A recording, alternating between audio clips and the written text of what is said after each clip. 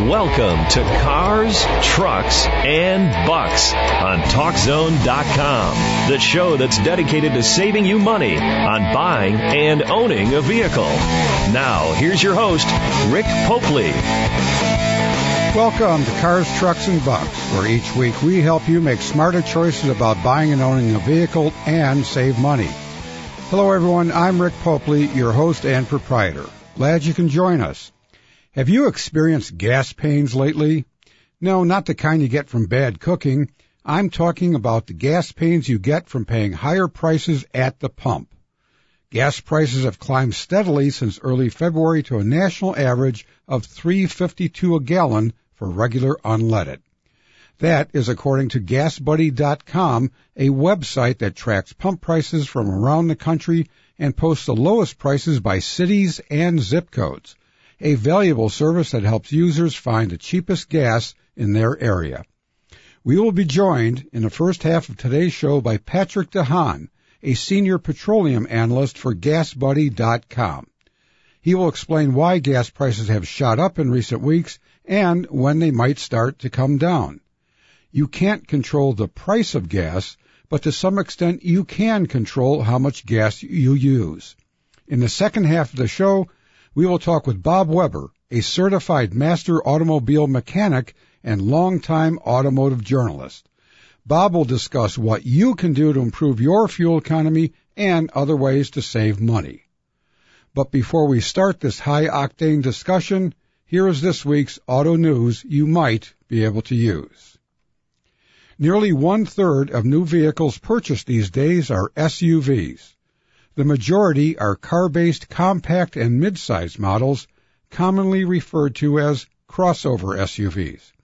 Because they are so popular, they tend to have higher resale value than passenger cars.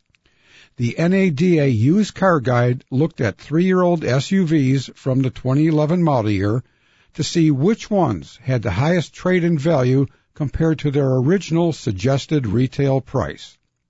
Among compact SUVs, the Honda Element had the highest trade-in value, 74% of its original price. That is interesting because Honda discontinued the Element after the 2011 model year. The Toyota FJ Cruiser, a low-volume model suited for off-road driving, had the second highest trade-in value among compact SUVs, 70%. It was followed by the Subaru Forester and the Nissan Juke. Among mid-size SUVs, the Toyota 4Runner had the highest trade-in value after 3 years, 80% of its original MSRP. The Toyota Highlander was next at 66%, followed by the Ford Explorer and the Honda Pilot. That, according to the NADA Used Car Guide. Toyota will unveil an updated version of the Camry sedan on April 16th at the New York Auto Show. Toyota has not said what changes it will make on the 2015 Camry, but auto industry analysts expect that one area that will receive a lot of attention is safety. The current model did not perform as well as other midsize sedans in a crash test conducted by the Insurance Institute for Highway Safety.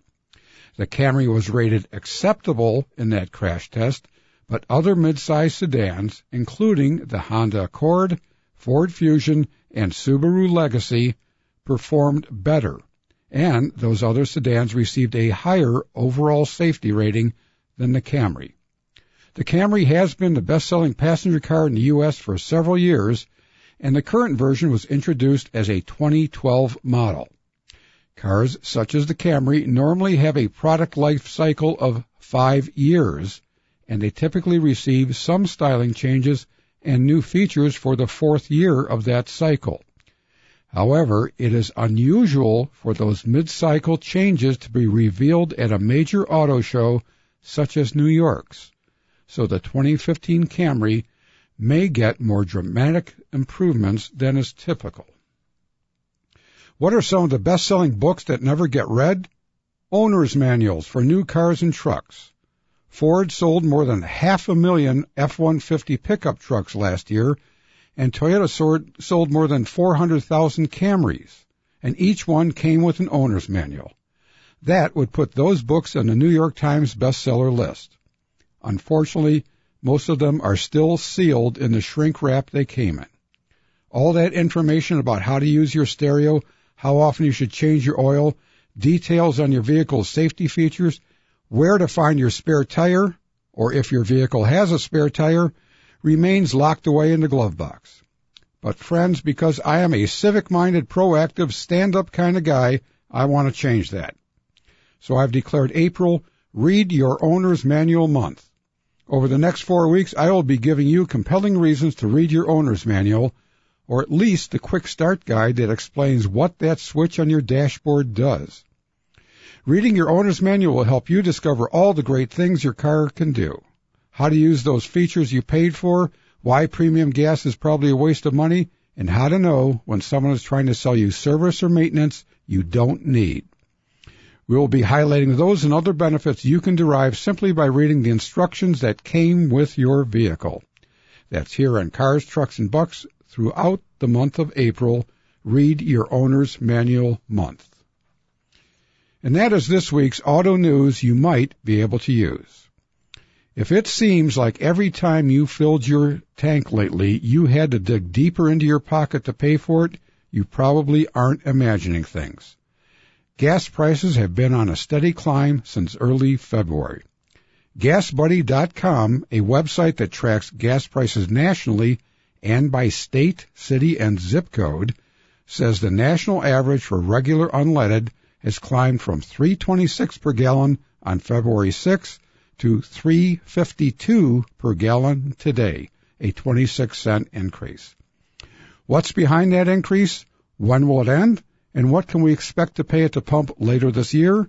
We turn to Patrick DeHaan, a senior petroleum analyst for GasBuddy.com, for answers to those questions. I spoke with Patrick by phone earlier this week, and here is a recording of that conversation. We're talking with Patrick DeHaan of GasBuddy.com, which is a website that has gas prices from around the country. Patrick, tell us a little bit about GasBuddy.com, how you gather those prices and the other information on your site. Well, Rick, GasBuddy's been around now since the year 2000. We've been tracking gas prices for about 14 years now. We gather prices from volunteers who report them to us via the internet or our free smartphone app. So anybody really can sign up to report prices to us. It's kind of like crowdsourcing for gas prices in that we rely on people all around the country who could just be any driver who sign up and report to us prices in their neck of the woods. And of course, when you aggregate all these prices in one easy-to-read format, we're able to save you we're able to save folks a lot of money based on all of those different price reports. We can help people find gasoline at a cheaper price. Any idea how many volunteers you have feeding you these prices? Well, it depends on any given day, but we have 35 million app downloads. We have about 20 million registered members. Holy cow. That's a sizable number of people. Wow. It's quite the army of motorists, and all of them are volunteer price spotters. Some of them have been with us for 10 years, some of us a year, some of them have been with us for just a week or two. But we appreciate each and every one of them, of course. Right. Now gas prices have been rising fairly steadily, I'd say, since early February. Is this typical this time of year, and what are the causes of that?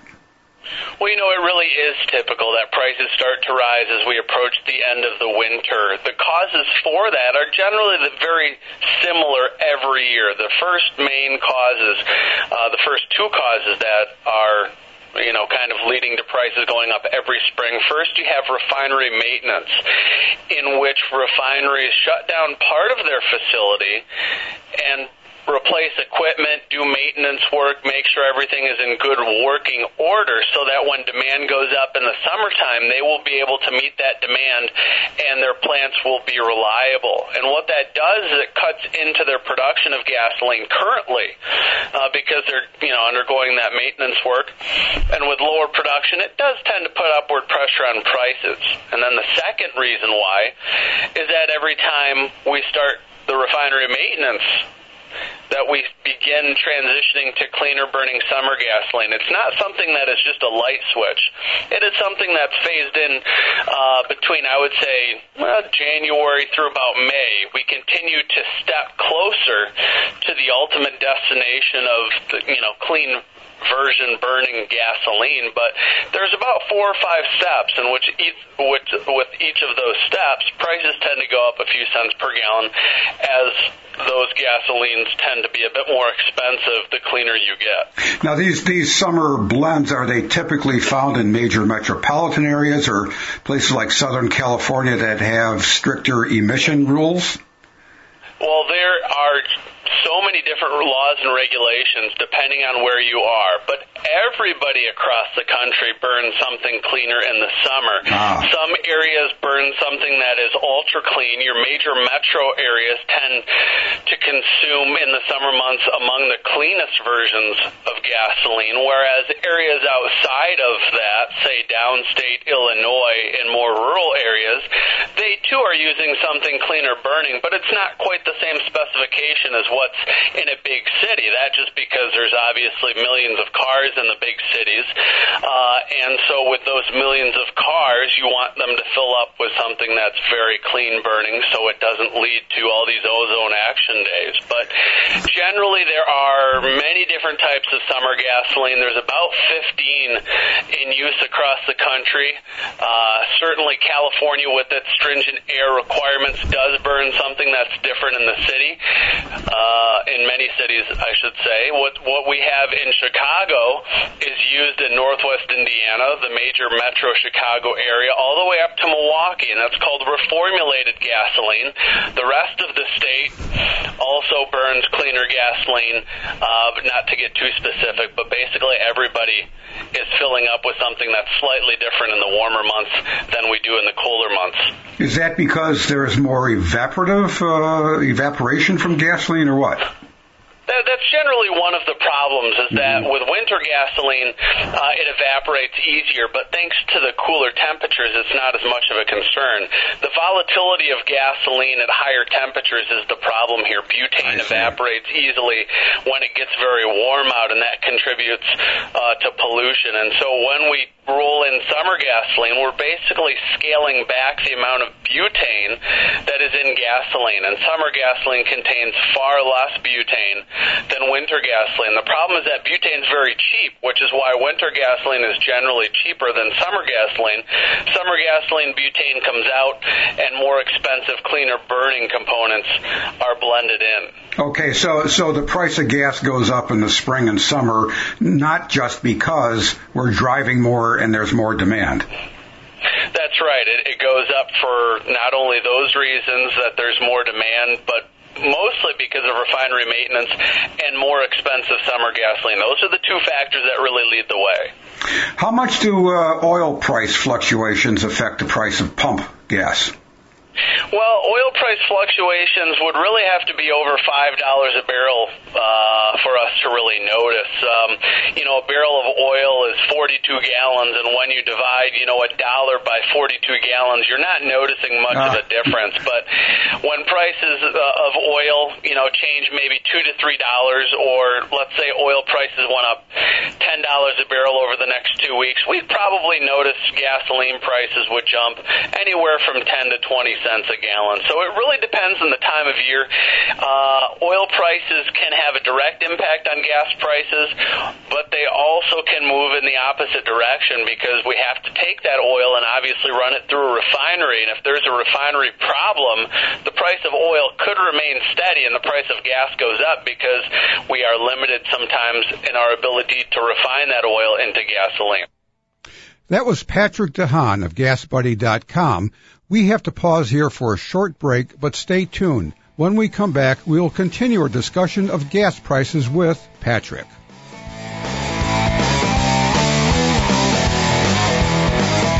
Now, more Cars, Trucks, and Bucks on TalkZone.com with your host, Rick Popely. Welcome back, everyone. We are talking about gas prices today, why they go up, when they could come down, and what's behind those price changes. My first guest today is Patrick DeHaan, Senior Petroleum Analyst for GasBuddy.com. At GasBuddy, you can check prices in your neighborhood. I spoke with Patrick by phone earlier this week, and we will now return to that taped interview. We are talking with Patrick DeHaan, a Senior Petroleum Analyst with GasBuddy.com, about the price of gas and what causes the price to rise and fall. Now, most people around the country use gas that contains probably up to 10% ethanol. And I noticed that on your website, GasBuddy.com, that you do weekly surveys of your users, and you get some huge responses. You often get more than 20,000 responses to a question, which, compared to most surveys done of consumers, that's enormous. But one of the things that you've asked about recently, you did it twice, is you asked people, what about E10, 10% ethanol? Do you think it's good for your car? And then later you asked, what about 15% ethanol, E15? Both times an overwhelming majority said, no, they don't want ethanol. What's wrong with ethanol, or what makes people so afraid of it?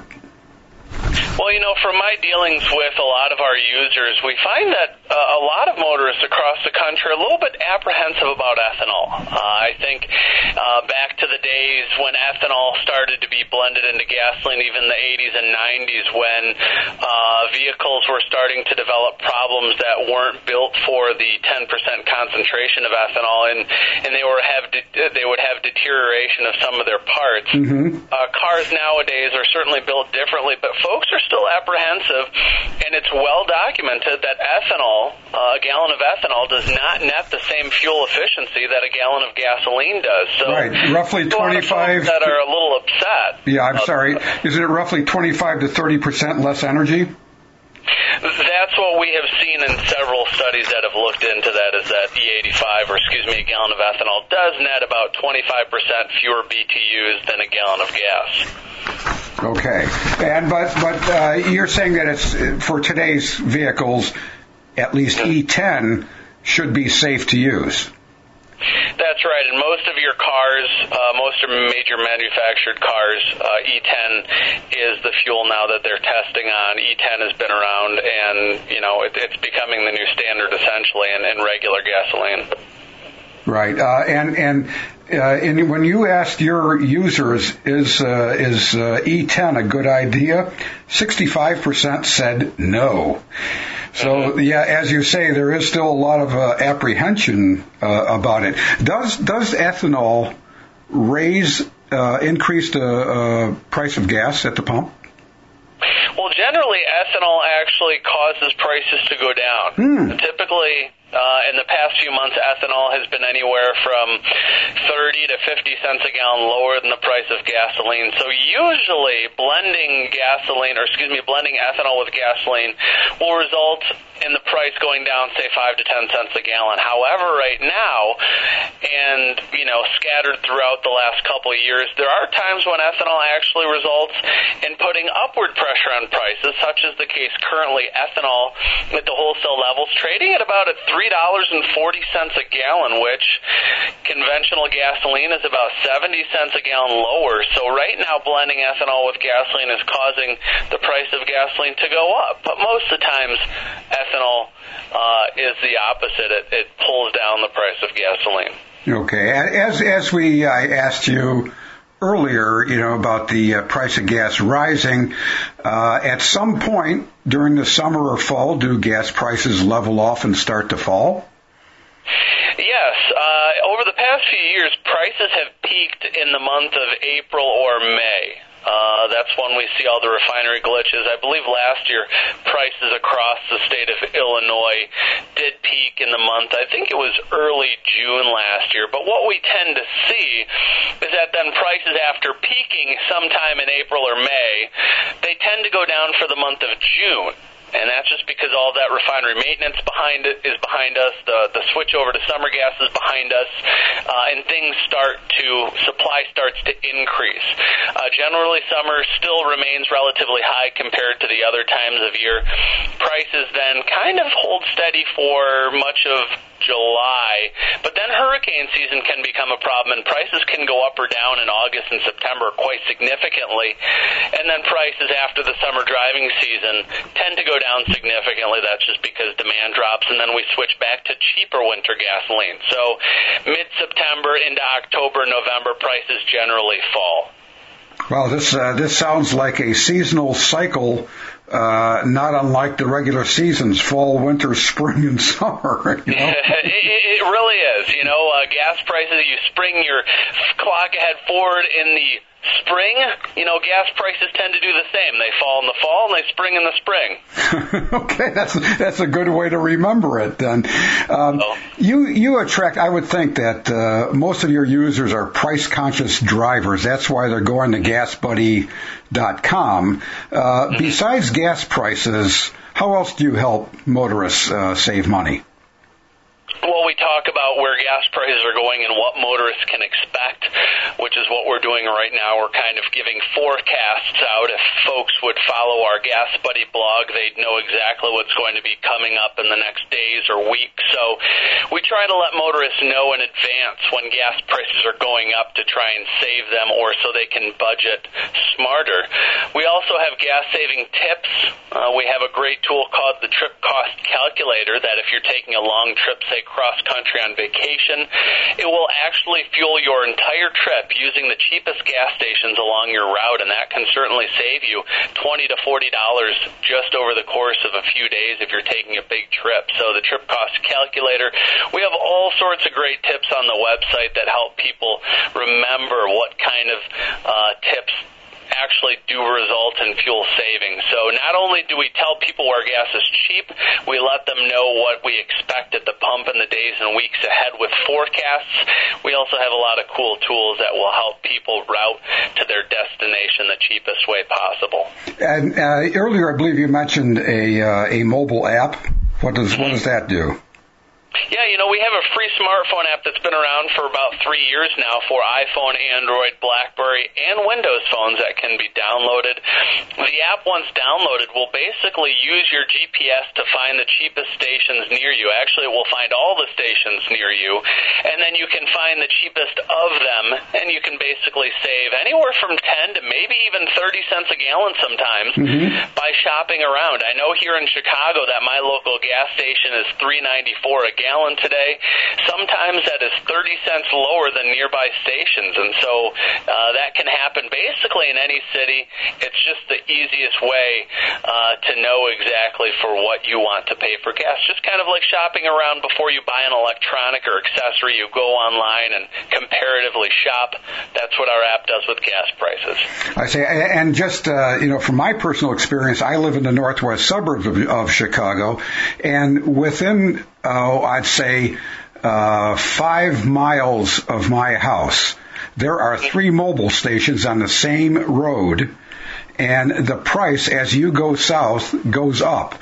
It goes up about a dime at the first station, and maybe 20 to 25 cents by the time you get to the third station, and that's closest to a major expressway, Yeah, we see a lot of that, and that's exactly when you're in a big area like Chicago, in the suburbs, sometimes prices between downtown Chicago and the suburbs can be 60 cents a gallon cheaper. So if you're somebody that's traveling through the area or if you're going through another major city, the app will show you exactly using the map. You can see where gas is cheap.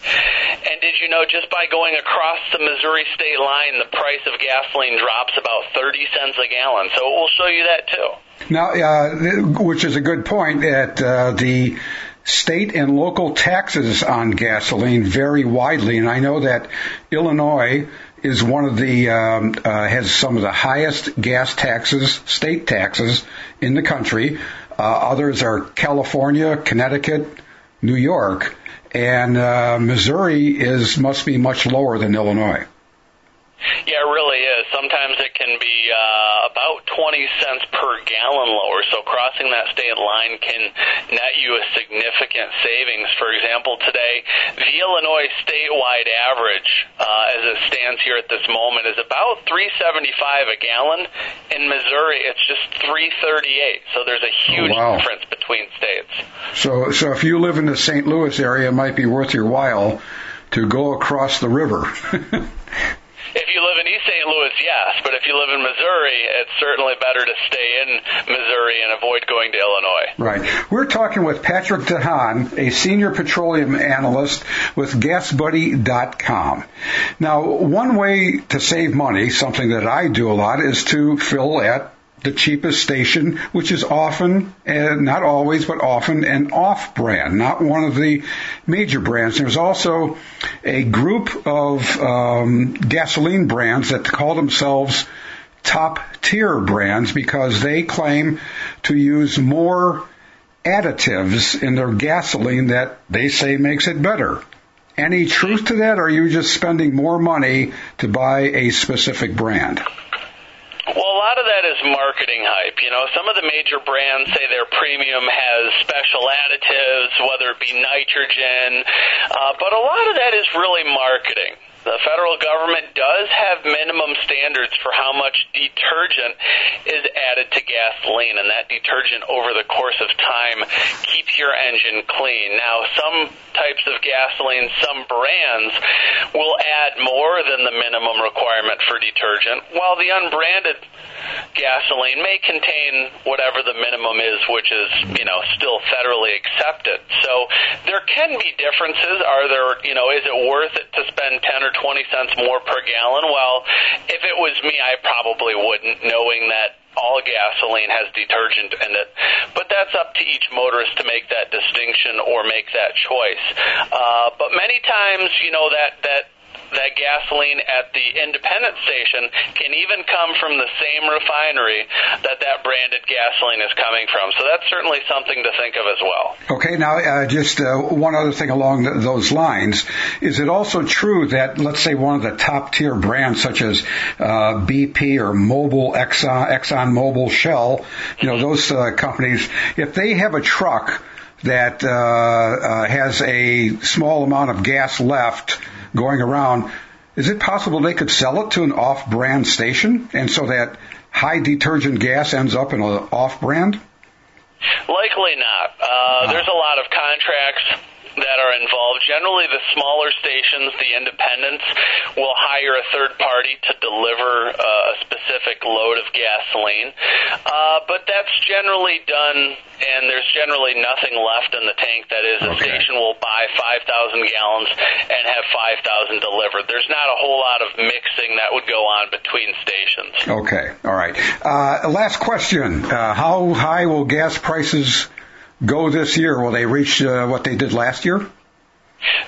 Very unlikely. And the reason for that is that here in the Great Lakes, the largest refinery in the region, which is BP's refinery in Whiting, had been undergoing for the last 8 years an extensive refinery modernization, basically upgrades, improvements to expand. That construction is finally done. And so this is really the first springtime in the last 8 years or so that facility hasn't been under the knife. So that should help limit how high prices go this spring. I don't expect record prices. In fact, this summer may feature the lowest average price that we've seen in 3 years, just because of all these factors, especially here in the Midwest with that refinery being online, with rising domestic crude oil production. There's just a whole lot going on this year. We have lighter than normal maintenance. Sure, refineries are still doing maintenance, but not as much as they did last year. Last year, prices spiked to well over $4 in Illinois. Not expecting that this year. So, there's a lot of light at the end of the tunnel. We're not expecting any record prices this year. Well, that's good news. Patrick DeHaan, Senior Petroleum Analyst for GasBuddy.com, has been telling us about current prices and what we can expect in the future. Patrick, thank you much for being with us today. Thanks for having me, Rick. That was an interview recorded earlier this week with Patrick DeHaan of GasBuddy.com. Last year, the national average for regular unleaded peaked at $3.74 per gallon, and as he said, it won't go that high again this year. We have to take another break, and when we come back, we will be joined live on the phone by Bob Weber, a master automobile technician who will advise you on how you can improve your fuel economy and save money on gas.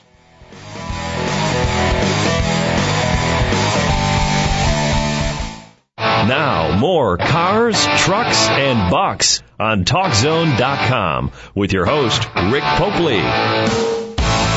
Welcome back, everyone. We have been talking about gas prices today and how to save money at the pump. We will shift gears now and talk about what you can do to reduce the amount of gas you use. We are joined on the phone from the Washington, D.C. area by Bob Weber. Bob is certified as a master technician by the Automotive Service Excellence Organization, and he formerly worked as a mechanic and a repair shop manager. Bob is now an automotive journalist and has written for a number of technical and consumer publications. Bob Weber also writes the Motor Mouth Advice column that appears in the Chicago Tribune and other newspapers. Welcome to the show, Bob. Hey, Rick. Thanks for having me. Good to have you here, Bob. And, I was talking with Patrick DeHaan of GasBuddy.com about how there can be pretty wide fluctuations in pump prices in a given area. And you're in the Washington, D.C. area, but in actually the district itself, prices are much higher than where you are out in Virginia? Oh, absolutely. Yeah. That's pretty typical, though, the metro downtown areas being higher than the suburban stations. Right. We can't control the price of gas. But what can we do to control how much gas we use? Is it more likely that you'll have greater impact from proper vehicle maintenance or the way we drive? Actually, Rick, the way we drive probably has the most impact on fuel economy. Virginia borders Maryland, and when you come into Maryland from outside of the state, the welcome signs on the highways all say, welcome to Maryland, of course. And then at the bottom it says, please drive gently. I've never seen that one. I think it's the best advice in the world. If we just drive gently, we would save a lot of fuel. I don't know what's going on recently. Maybe people are in such a hurry they're multitasking, doing so many things and not having enough time to do it. But I've never seen so many people rushing to stop signs and red lights and then jamming the brakes. Oh. In fact, sometimes I'm surprised they're not running the stop sign. It scares me. The stoplight Grand Prix. Yeah, really. No, more like a drag race, and that's the other thing. There's so many people that just run from light to light at full throttle. As soon as the light turns green, they jump on it, only to have another red light or another light turn red in front of them and having to jam on the brakes. Now, I don't know about you, but I've turned from an A-type personality to an A-. And my wife would probably call me a C, right. But that's different. No longer do I race from light to light, and I find myself just pretty much pulling up behind the guy that I was next to at the previous light. Right. I've always been frustrated by that. I think I've just broken away from the pack, and then everybody catches up to me at the next red light. So I go, maybe I should ease off the gas a little. But there's no longer any such thing as a tune-up. But no. Is there any cost-effective maintenance that a vehicle owner can have done professionally or even do themselves that would save them a little gas? Well, everybody's looking for a magic bullet, and there really aren't any. Every time gas prices spike, new devices start being advertised. whether it's the turbo entabulator with patented giggle valves, they just don't work. And order now, and we'll send you not one but two. That's right. But wait. And in fact, the EPA maintains a list of actual devices and chemicals that work on their website, and you can go to the EPA site and find some of the things that they've approved. Other than that, most of them are just junk. And what are some of the things they've said actually work? You know what, Rick? I wish I could pinpoint one for you right now, but I can't come up with one that's going to work or that I can think of, by name. Okay, but is there anything that you're aware of that you can just pour in your gas tank or in your crankcase, your engine oil, that helps your car? Here again, most of that stuff's just weasel piss. Now, is that a brand name? Yes. No, but it should be. Okay. No, some of the products are indeed very, very good and very helpful. And if they're sold by a brand that you recognize, somebody like Gold Eagle or Chevron. Or what do they do? What are they? Fuel injector cleaners or gas line cleaners? What do they do? Yeah, pretty much the key is keeping the fuel injectors clean and keeping the valves clean. There's two things that happen. Let me talk about the fuel injectors first. Okay. Like anything else, they can eventually get a little gum and varnish buildup on them, and unless their spray pattern is perfect, the gasoline doesn't burn efficiently in the cylinder. So some of that gasoline actually goes out the exhaust and into the catalytic converter where it's finished off. So we want to keep the fuel injectors clean. Ultimately, if they get very dirty, they may not even spray at all. They may dribble. And in some really severe cases, we've seen people that turn off their car and it doesn't want to restart because it's flooded. Now, that's an old problem we used to have with carbureted cars. But with bad fuel injectors dribbling gasoline into the manifold while the engine's off, it makes hard starting. Now, if your fuel injector is a little bit gummed up, should you notice this, or how would you notice it, other than what you just described? Fuel economy is the only way to. It's one of the best ways to tell whether you're getting what you should from your fuel injectors. Another one is just to listen. If you got a nice clicking noise under the hood, if you got a nice solid click and not a mushy kind of snap, you're pretty sure that your fuel injectors are working well. Okay. But let's move on to the valves. That's a major problem. That's where the EPA first mandated fuel additives, detergents in the fuels. What happens is the intake valves get hot, and gasoline is bathing the back of that valve on its way into the cylinder. And as that gasoline hits that hot valve, it turns to it coats and turns into a spongy kind of porous porosity kind of product. I don't know what you call it. But then during cold starts, the engine is not getting the enrichment, the gas that it needs. It needs a lot more when it's cold. And it starts to stumbles, it runs rough until it comes up to operating temperature. So good fuel additives are essential to keeping those valves clean. And you can add it to your gasoline. An occasional bottle of a fuel system conditioner cleaner is not a bad idea, especially if you don't use a good gasoline. Okay, so on that subject, I brought this up with Patrick DeHaan earlier, but there's those top tier brands of gasoline, such as BP, ExxonMobil, Shell, and there are others that claim to use more detergent additives that will keep your valves clean. True? Is it true? That is absolutely true.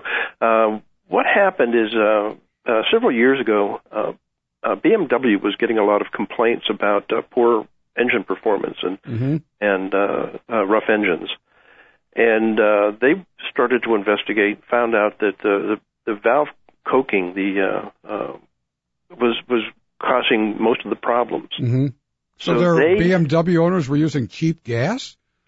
No, I wouldn't say that they were doing that, but that they might have been. Yeah. I don't know what they were using, but yeah, maybe they spent so much on the car that they had to buy cheap gas. But anyhow, BMW, along with some other car manufacturers, decided to kind of urge the oil companies to come up with a better level of gasoline. And several of the oil companies joined forces, and they developed this program called Top Tier. Mm-hmm. Now, that was really a popular issue a few years back, and Top Tier still exists, but you just don't hear much about it. Nobody talks too much about it or touts it, although the companies and the car makers, the oil companies and the car makers, are still providing top-tier gasolines. So, yes, it's worthwhile. In fact, BMW initially suggested that car owners add a can of or bottle of Techron fuel system cleaner to their tanks. Techron, I've heard of that. Yeah, it was developed by Chevron, okay. And it's proprietary formula. It's really good stuff. Right. Doesn't Ford have some kind of a relationship with one of the major oil companies, maybe BP or ExxonMobil? They say, we like your gas.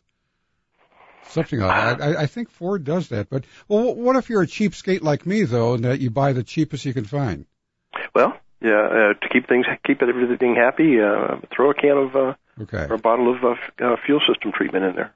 Okay, so but you should notice some difference eventually if you're having problems caused by bad gas or something like that. Again, it's if you have stumbling, poor drivability in the morning, that would be an indication. But more often than not, it's just a subtle, slow drop in your fuel economy. Okay, so and most of us really don't pay that close of attention to our fuel economy unless we have the driver information center that's reporting our average mileage. Right. Okay. Well, we can talk a little bit more about that on the other side of a break. We have to pause here for one more time, and when we come back, we'll continue our discussion with Bob Weber about how you can reduce the amount of gas you use by the way you drive and what you put in your vehicle.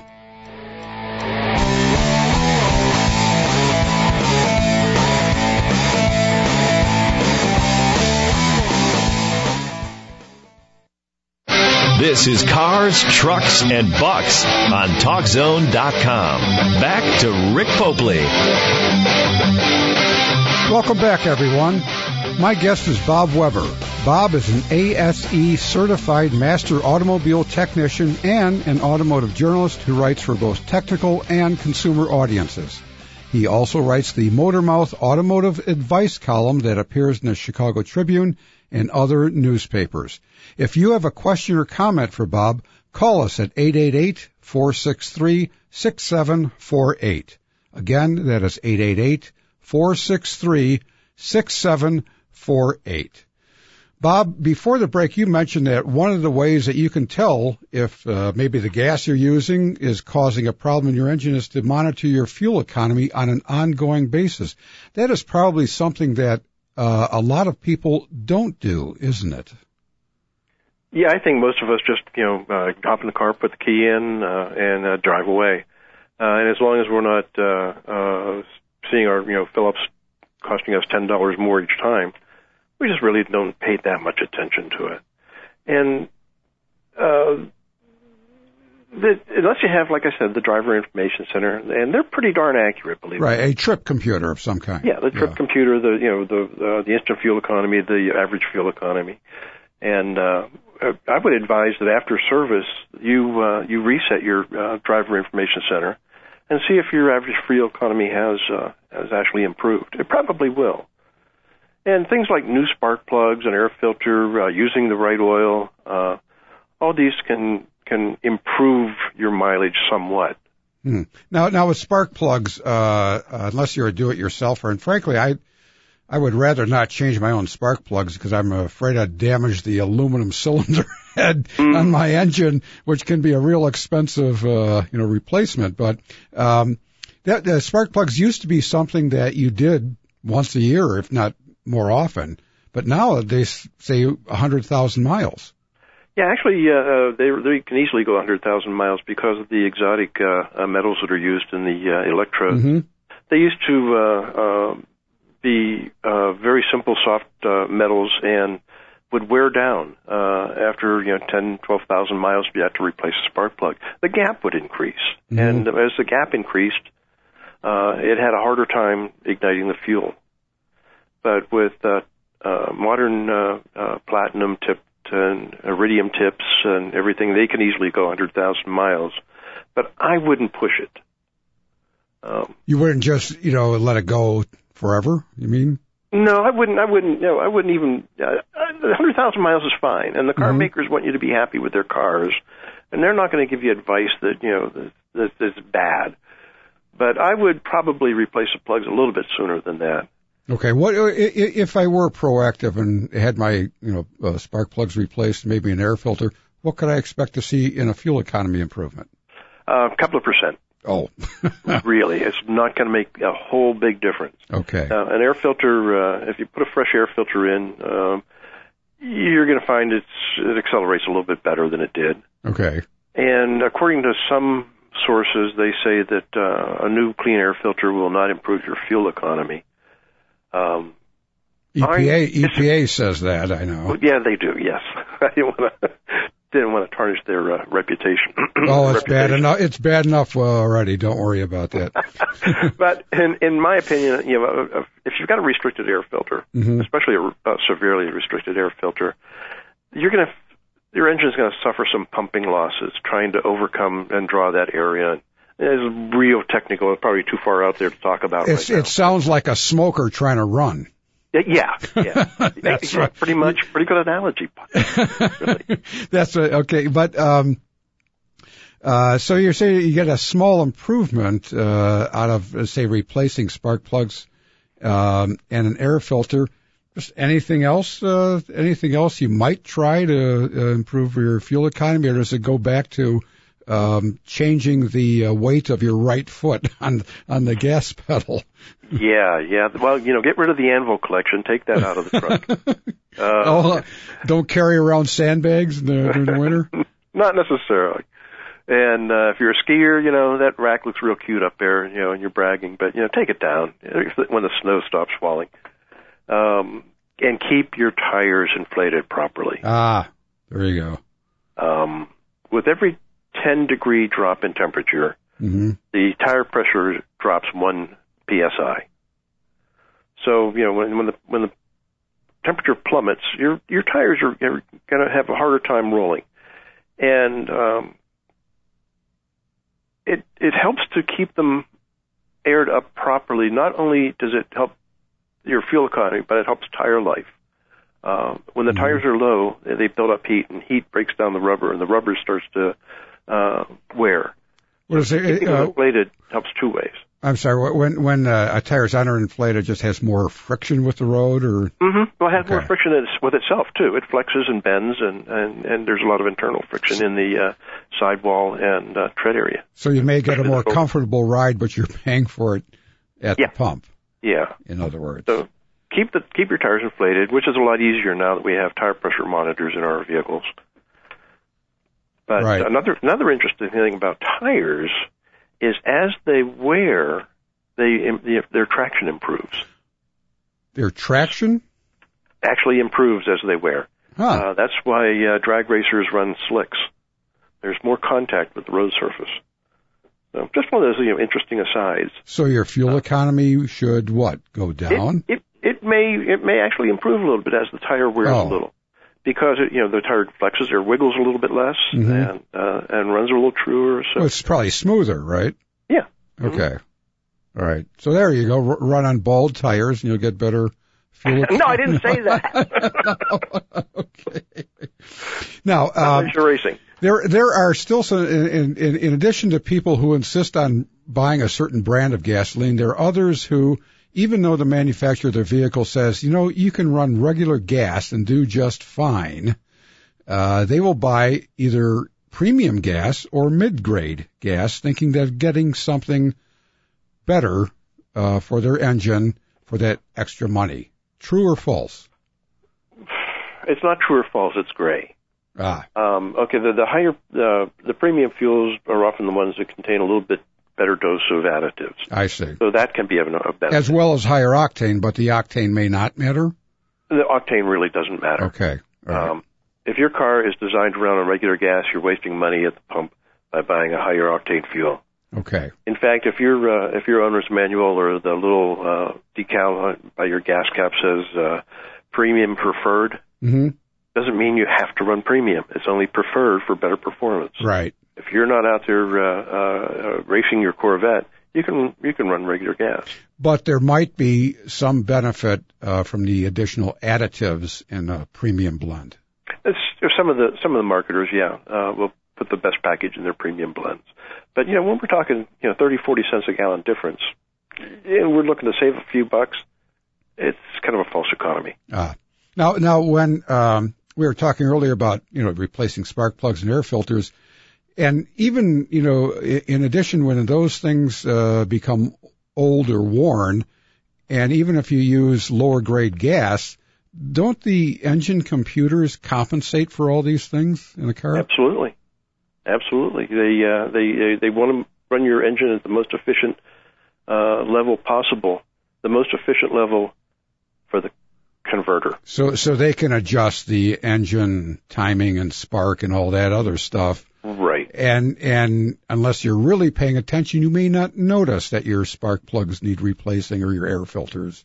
Or your oxygen sensor. Okay. Now, here we are coming into summer weather, and as Patrick DeHaan explained earlier in the show, we're all going to be running summer gas pretty soon. Do you know, does that have any impact on your fuel economy? It should improve it. Why is that? Winter gasoline is blended with a lot more high volatile chemicals. It needs to be able to evaporate quicker due to the temperature. Okay. There's more benzene and any number of other things that they blend. Butane, I think, is one he cited. Butane. Another one is butane. Yeah. And so winter gasoline does not get as good a fuel economy as summer gasoline, which brings us to an interesting issue right now as we're transitioning soon. People's cars begin misbehaving around April or May. Oh, they do? Yes. Often because they are running winter gasoline and the temperature has suddenly gotten warm. Or the station they're buying from hasn't had their drop of summer blended gasoline and still pumping the winter blend. And that causes stumbling and hesitation and stalling. I see. So it's just be patient and things will sort themselves out eventually. Many times, Don't panic if that happens. All right. Just, fill up your tank with at a busy station that might have their summer fuel. Okay. And it might go away. Bob Weber, thank you much for being on the show and sharing your expertise on how to get better gas mileage. You're quite welcome. Anytime, Rick. All right. Take care. Good day. That was Bob Weber, a certified automotive technician and journalist who writes the Motor Mouth advice column for the Chicago Tribune and other newspapers. Our time is just about up for this week. Next week, we will be talking with David Teeter of the National Safety Council about distracted driving and what can be done to get people's attention back on driving. Until then, please visit my website, carstrucksandbucks.com, for news updates, vehicle reviews, and information about upcoming shows. And don't forget, April is Read Your Owner's Manual month, so be prepared. There might be a pop quiz next week. Thanks again to today's guests, Patrick DeHaan of GasBuddy.com and automotive journalist Bob Weber. And thanks to you for listening. This is Rick Popely saying, be careful out there and watch out for the other guy. So long, everyone.